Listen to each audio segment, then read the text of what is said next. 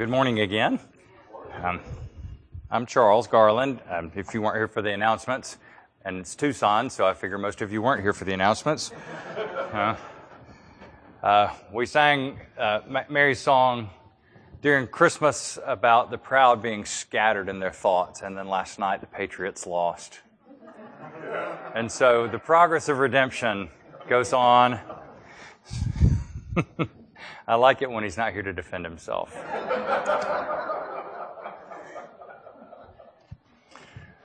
Well, Steve wanted me to talk today about the importance of congregations paying their ministers well. But I told him no. And, because he didn't. I want to talk about something that's a fun thing to talk about in this church, because I'm asking you to take seriously something that this church notoriously takes seriously, and which is the seriousness of God. And you want to take it for granted that Christians will feel the seriousness and weightiness of God, a sense of reverence, at least a desire for a sense of reverence in their worship and their lives as Christians.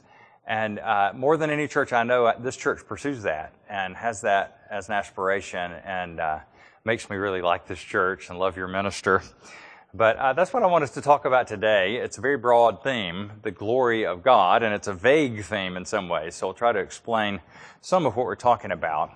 But I notice something encouraging with New Year's resolutions that Christians make. You know, most of our resolutions are trying to fix ourselves and get ourselves better and, you know, the ideal, desirable version of us. But I've noticed that most Christians, when they start to think about what they would like to see change in their lives in a coming year, for instance, with regard to God, don't so much talk about doing better for Him or trying to give more or serve more. But most Christians, when they think about what they really want, say, I want more reality in my life with Him Himself. Not just what He can do for me or what I can do for Him, but I want to know Him. So usually you'll hear things like, I want to spend time reading the Bible this year. I want to spend more luxurious time devotionally this year than I'm used to. And I think that's pretty encouraging. You know, there aren't that many things that we do instinctively well as Christians, and this is one where you think that is what we're supposed to want. We're supposed to want Him, not just what He can do for us or what we can do for Him, to have a greater sense of His reality in our lives, which is often described in the Bible as His glory, an experience of the weightiness of God. And so that's what I want us to talk about today, kind of negatively, because it is my way. What problems happen for us when we take God lightly as well. And so our text is short, and we're going to draw a lot on the Exodus 33 text that Mark read earlier as we talk through this. But Isaiah 42:8, just a single verse. And let me pray for us before we read.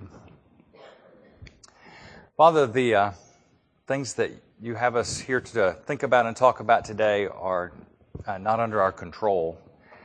To have a weighty experience of you, to have a sense of your glory and reality and weight in our lives is not something we can produce just by wanting it. And we don't even want it very much. So would you help us? Would you come and open our hearts and our eyes to you and let us meet with you? We ask this in Jesus' name. Amen. Isaiah 42:8 says, I am the Lord, and that is my name. My glory I give to no other, nor my praise to carved idols. And this is the Word of God.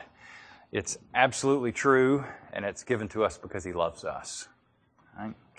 So, you know this, in this church, that in the Middle Ages, when the church was going through pretty serious periods of corruption, the reformers protested against that corruption, and their protest centered around these 5 mottos that are the only Latin that most of us know besides E pluribus unum.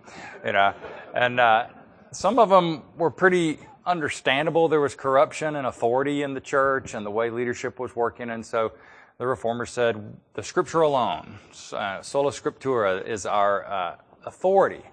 the one voice to which we have to hearken is God's voice speaking in the Scripture. And that was understandable.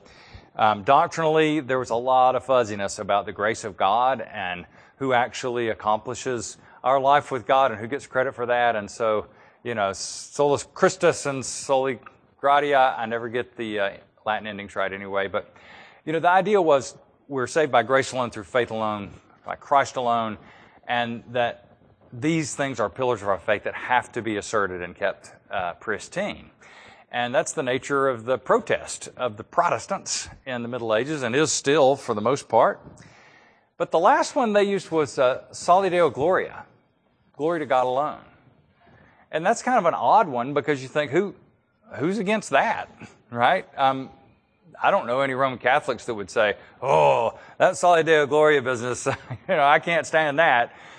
I mean, I would think most any Roman Catholic would say, yeah, we're as in on that as you are. And rightly so, really. I think the Reformers used it because they were saying when we have a man-centered faith that talks so much more about our works than God's grace, and when leaders get preeminent in the church in a way that sort of supersedes Jesus' place, then God is robbed of glory that's rightly His. But it's not just a Roman Catholic problem. I mean, this is the Christian problem always, that we tend to draw God's glory away from Him. We tend to give it to other things pretty instinctively. And God's glory rests lightly on us as much as Protestants as it does with Catholics or Orthodox. Maybe more so now. The idea that God rests lightly on the church seems like a very specific criticism of American Protestantism. Right? So the deal is you either are going to give glory to God or you're going to give that glory to something else or someone else. And our problems come when we do that.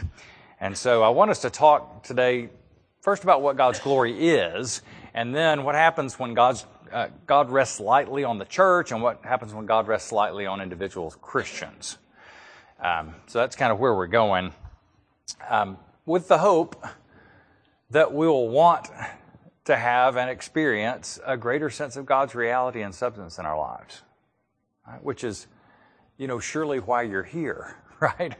Is that you'd like there to be reality in your experience of God and your relationship with God. So let's talk first about what glory is, because it's a nebulous kind of term. It's a common term. All through Christmas, Gloria in excelsis Deo, we sing like the angels, glory to God in the highest. But glory is vague. It's not like other characteristics of God that you might name. Like you could say God is described by love, that He's absolutely loving in all that He does, or that He's absolutely just in all that He does. But glory isn't so much a characteristic as it is the effect of who God is. It's like God's character on display. And when the Bible talks about it, usually you get metaphors. The word itself in the Hebrew is the word for weight. That God's glory is His weight, it's His substance, His importance. And when the biblical writers try to describe their experience of God's glory, they almost always use light as the term, like the pillar of cloud and fire in the wilderness wandering after they came out of Egypt. And when God's glory came into the tabernacle, Holy of Holies, and the temple, Holy of Holies, it was light, right? And when His glory departed in Ezekiel, it's this overwhelming, substantial, intimidating light that left. And so, weight, substance, God's character on display, those are the kind of things you're getting at when you try to talk about God's glory. And when He says here in verse 8, He says, I am the Lord. It's like in my version, it's the small caps, Lord. It means I am Yahweh, the name that God revealed to Moses in this encounter at Mount Sinai that we read about earlier. I am the Lord. This is my name. And this is what He revealed to Moses when Moses asked for this deep experience of Him, this weighty experience. I want to see your glory. This is what happened. It's an interesting prayer and an interesting, fascinating conversation that you have between God himself and Moses in the situation, because the context was that Moses had been on Mount Sinai and he had stayed for quite a long time. And even though they could see this completely intimidating cloud of fire and thunder on the top of the mountain, they still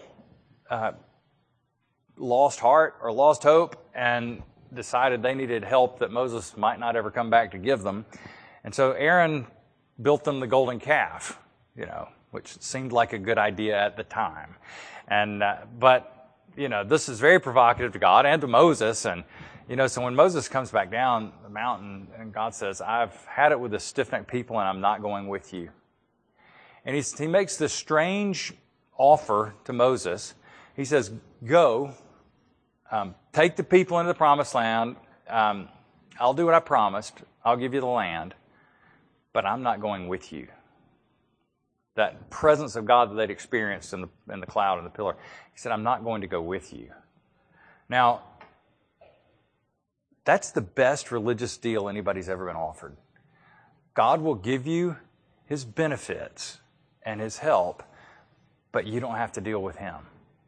Like, this is the perfect religion, right? Where you get God's help, but none of the intimidating personal presence, none of the criticism and correction that comes to us, none of the life adjustments, none of the being afraid and falling on your face. You just get His stuff, and you don't have to know Him. And I think most of us in most honest moments would have totally taken the deal. But Moses said no.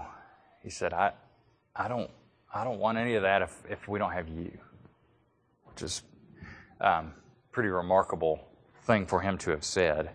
I'm not going to settle for this. Instead, I want you. I want you to show me your glory. I don't want to live just under your favor. I want you. And it's a very beautiful prayer.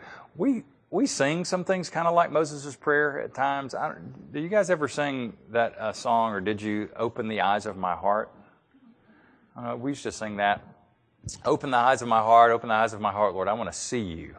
I want to see you high and lifted up, shining in the light of your glory. Well, that's kind of what Moses is asking for here, right? I want to see your glory. And God hears that beautiful prayer, hears that song, and says, "Are you insane? Of course not. Of course you can't see my glory. Of course I'm not going to open the eyes of your heart. That would be totally devastating for you. I would consume you if that happened. Don't be ridiculous. You can't see my glory." Even Moses, who's been on the mountain, God says, you can't. It would consume you. But he does this very kind thing. He says, I can't show you my glory, but I can show you part of my goodness. Part of my goodness. Like, I'm going to hide you in the cleft of the rock, he says, and I'll pass by you, and you can't see my face, but I'll show you sort of the back parts of my glory, of my goodness, not my glory. Just, and even that you can't see full on because of who I am.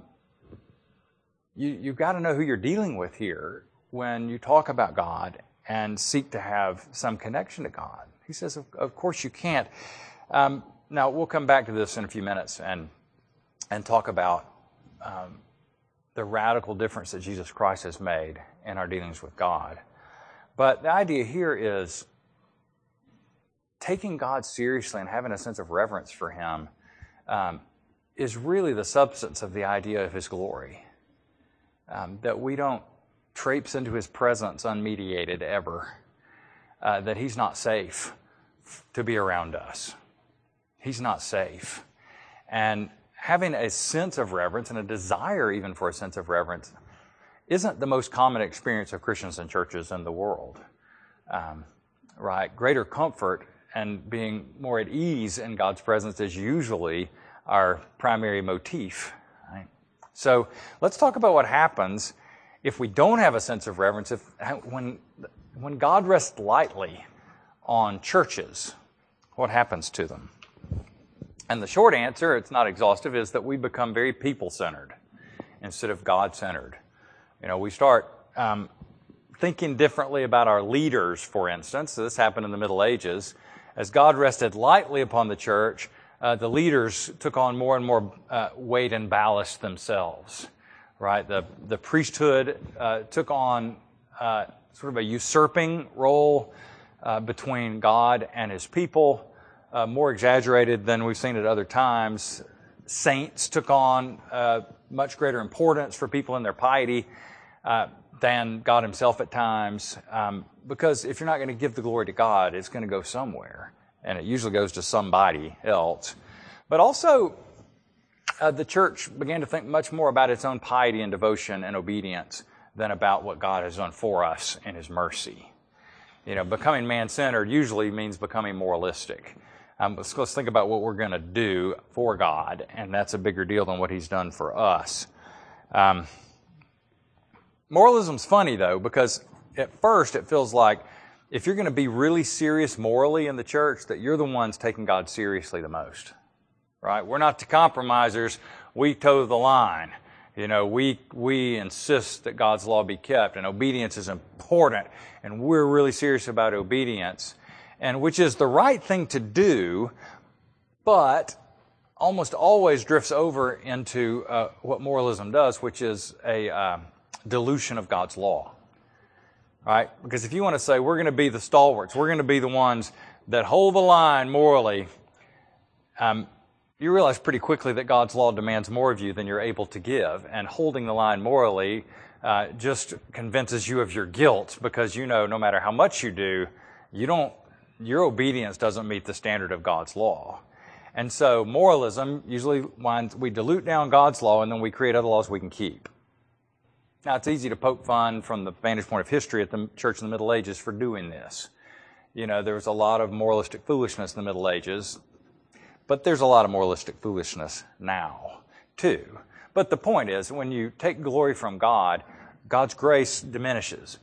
Because the way grace works in our lives, everything that we have from God and all of our life with him depends on what Jesus has done for us by his grace, so that all the credit for our life with God goes to him. If you're familiar with Ephesians 1, when it describes what God has done to rescue us, he says several times in there, this is done to the praise of his glory, or to the praise of the glory of his grace. So that the more we emphasize that everything we have is gift from God, the more credit he gets, and the less impressed we become with ourselves. All right. So Middle Ages, yeah, those guys, they didn't have it together in these ways. They were very man-centered, people-centered. But the modern church is their rival, surely, in these matters, right? God rests lightly on us as a church, too. So we have problems with our leaders, too. We don't pray to our leaders, but we indulge in celebrity, star minister ideas that are pretty foreign to the Bible, but make a lot of sense to us. Like if you could have a hot shot preacher, you just know your church is going to go great, right? That's an American truism. It's not a very easy thing to defend biblically, right? But we feel that way. We put emphasis on our leaders because God rests lightly on us, and we become moralistic as well. We may not be insisting people go on pilgrimages and climb steps on their knees to show their piety. Our moralism is a softer, gentler kind. We just talk about kind of life coaching as an approach to Christianity. Tips for more successful living, how Jesus can make your business go better, that kind of thing. But all of which are signs that God's glory rests lightly on us, and we're looking for something instead. We're just looking for a way that God might make our lives be more effective or more pleasant, because he rests lightly on us.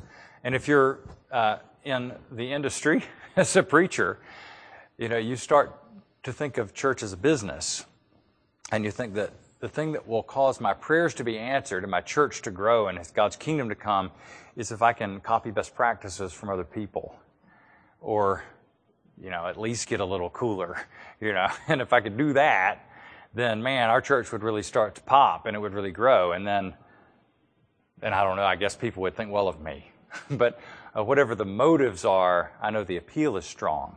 When God rests lightly on us, we look for other things to make it happen. At least I know I do.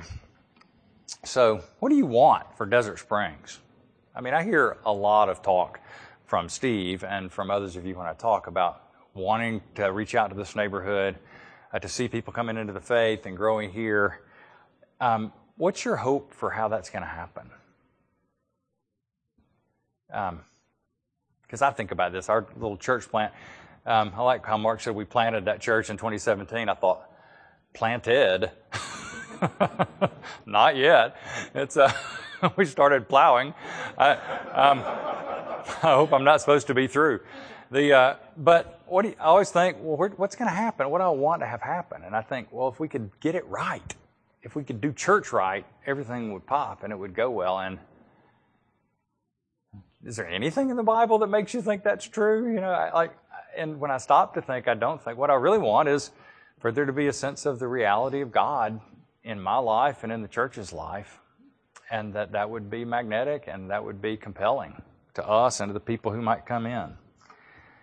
So doing something like you do, because I know Steve insists on it, is in a worship service, you try to have an eye single to the glory of Jesus, which is maybe the most poetic phrase in our book of church order. That worship is to have an eye single to the glory of Christ. That what we want to do when we come together to worship is honor Jesus and experience Him. So you have song lyrics that are weighty and difficult because God is weighty. And to try to sing about Him takes rearing back and bringing some substance to it. But it may not be the coolest thing to do, right? When you read Scripture, you ever hear anybody say, oh man, you got to go to that church. You should hear their Scripture reading. Very cool. You know, I don't know how you read Scripture cool. Or do the sacraments cool. Whoa. Their Lord's Supper. I mean, so, you know, if we do the things we're told to do when we come to worship, when we preach, which is certainly not cool. Even the Bible says preaching's not cool. You know, it says it's a terrible way to communicate, but God uses preaching so that He'll get glory instead of us. And so you think, what's God's plan for having the church thrive? It's a greater sense of who He is and what His glory is, and having that rest on us with some substance. That's our real hope, not just doing it better. And if you talk about God's grace and our need for God's grace instead of how to improve your life with tips, well, that's never going to be cool. All right, so you remember in 1 Corinthians 14, I'm sorry to jump around with the scripture references today, but they were arguing about tongues and prophecy. A lot of people had a gift of tongues in that time, and Paul was saying, but look, if you're speaking in tongues and somebody comes in, one of your neighbors comes in, they're going to think you're nuts, you know. But if everybody's prophesying, if you're talking about God and the gospel, that people will have the thoughts of their hearts revealed, and they'll say, God is surely among you, and they will fall down and worship Him. And that's as close as you get to a strategy, I think, in the New Testament for how to make church attractive, is to take God seriously. To have His weight rest on us. So, what about individual Christians? If God rests lightly on us, what kind of flows and follows from that? And the answer there is kind of that you're going to give glory to someone or something. The glory that belongs to God, that He says, I don't give my glory to another. Well, we do, right? We give His glory to another because we're built for glory. It's going somewhere. We're going to worship something. We're going to consider something substantial. We're going to hope and trust in something. And if it's not God, then we'll put our weight on something else. So usually what that means is often, I guess for most people, there's some spirituality involved in looking for glory elsewhere. Most people don't just want to be a-religious. But what you usually do is, if God rests lightly on you, you wind up having a very light experience of religion as well. You start saying things like, well, I'm not really religious, I'm just spiritual. Which I think means I just make up my own God because I find that more appealing, right? In other words, I don't submit myself to God. I pick and choose from a religious cafeteria to find something that suits me.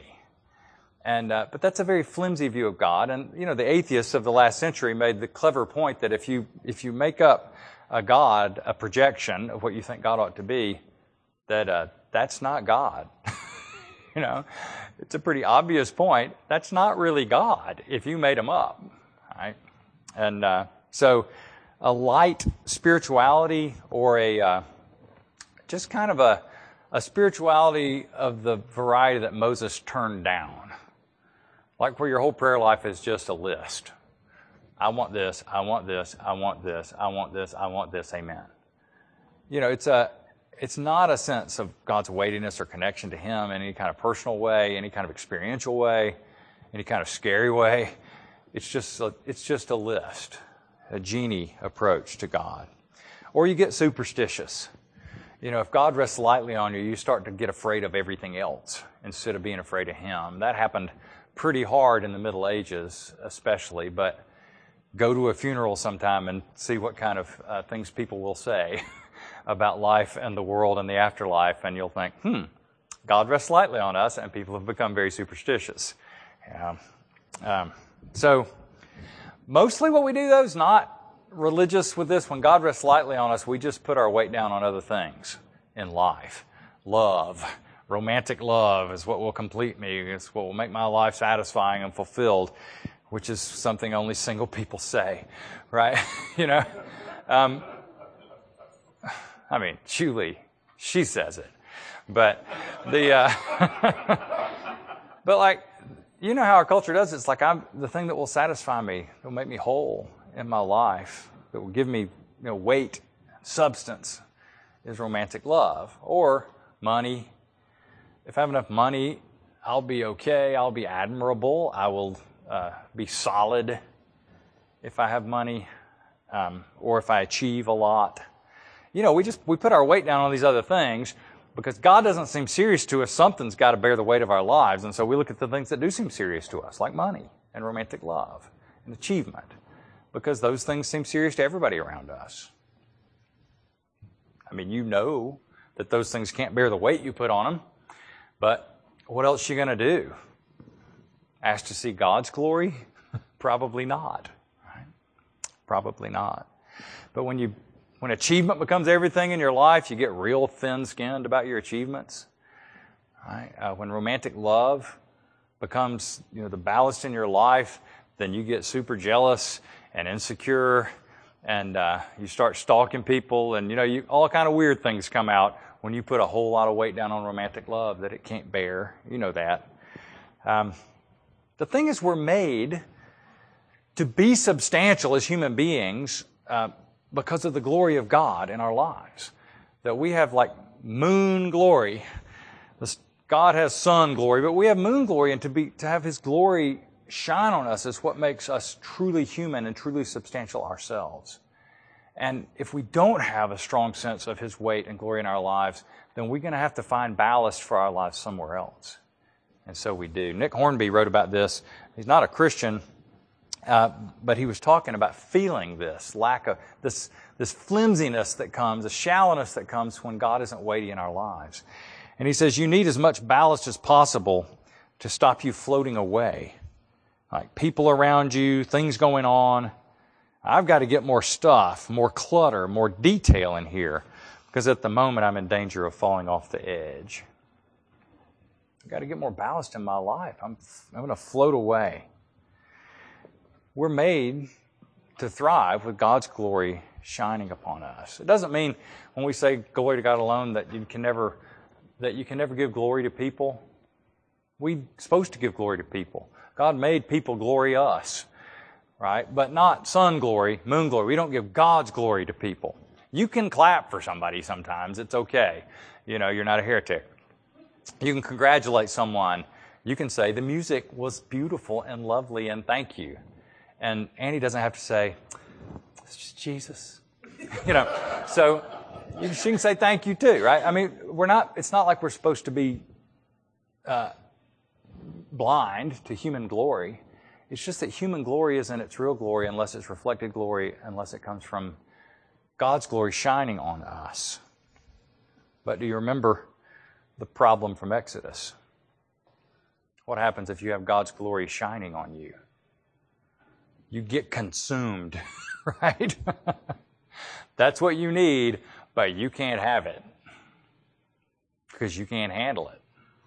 It would consume you. But what have we been talking about during Advent and Christmas?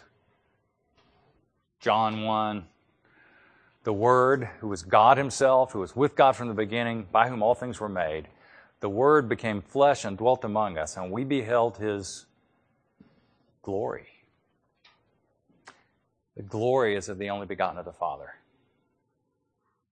And our New Testament reading, God who said, let there be light, shine into darkness, has shined in our hearts to give us the light of the knowledge of the glory of God in the face of Jesus Christ. So what Moses was told, you can see a little bit of my goodness. Christians are told, because of what Jesus has done for us, you can see my face. You can see my face, which is the thing that you most need in your life, is to be humanized and made substantial and whole by an experience of the glory of God. Because everything that would have caused God to consume you has been taken away by the mediation of Jesus Christ. Everything that God would have been provoked by, incensed by, disappointed by in you, ashamed of in you, has been taken away by Jesus Christ. So that now you can stand, it says in Jude, in the presence of his glory without fault and with great joy. Now, if God rests heavily on you, those are unbelievable words. That you can be in the presence of the glory of God without fear and with great joy. That would be delightful. Is that what you want for your church? I think it is already, more than I would assume anywhere else I know that I could preach, that this is what you want. And so I'll pray for you.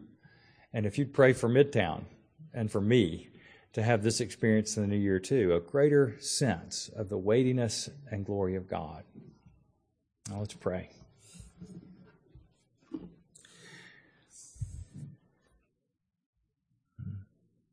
Father, it seems strange to me that Moses, with the depth of his devotion to you, could ask to see your glory and not be able to, but that you say yes to people like us through Jesus. And we pray that you would cause us to have great thoughts of your Son, and that you would rest heavily in our lives, and that we would feel what it means to see your glory without fear and with great joy.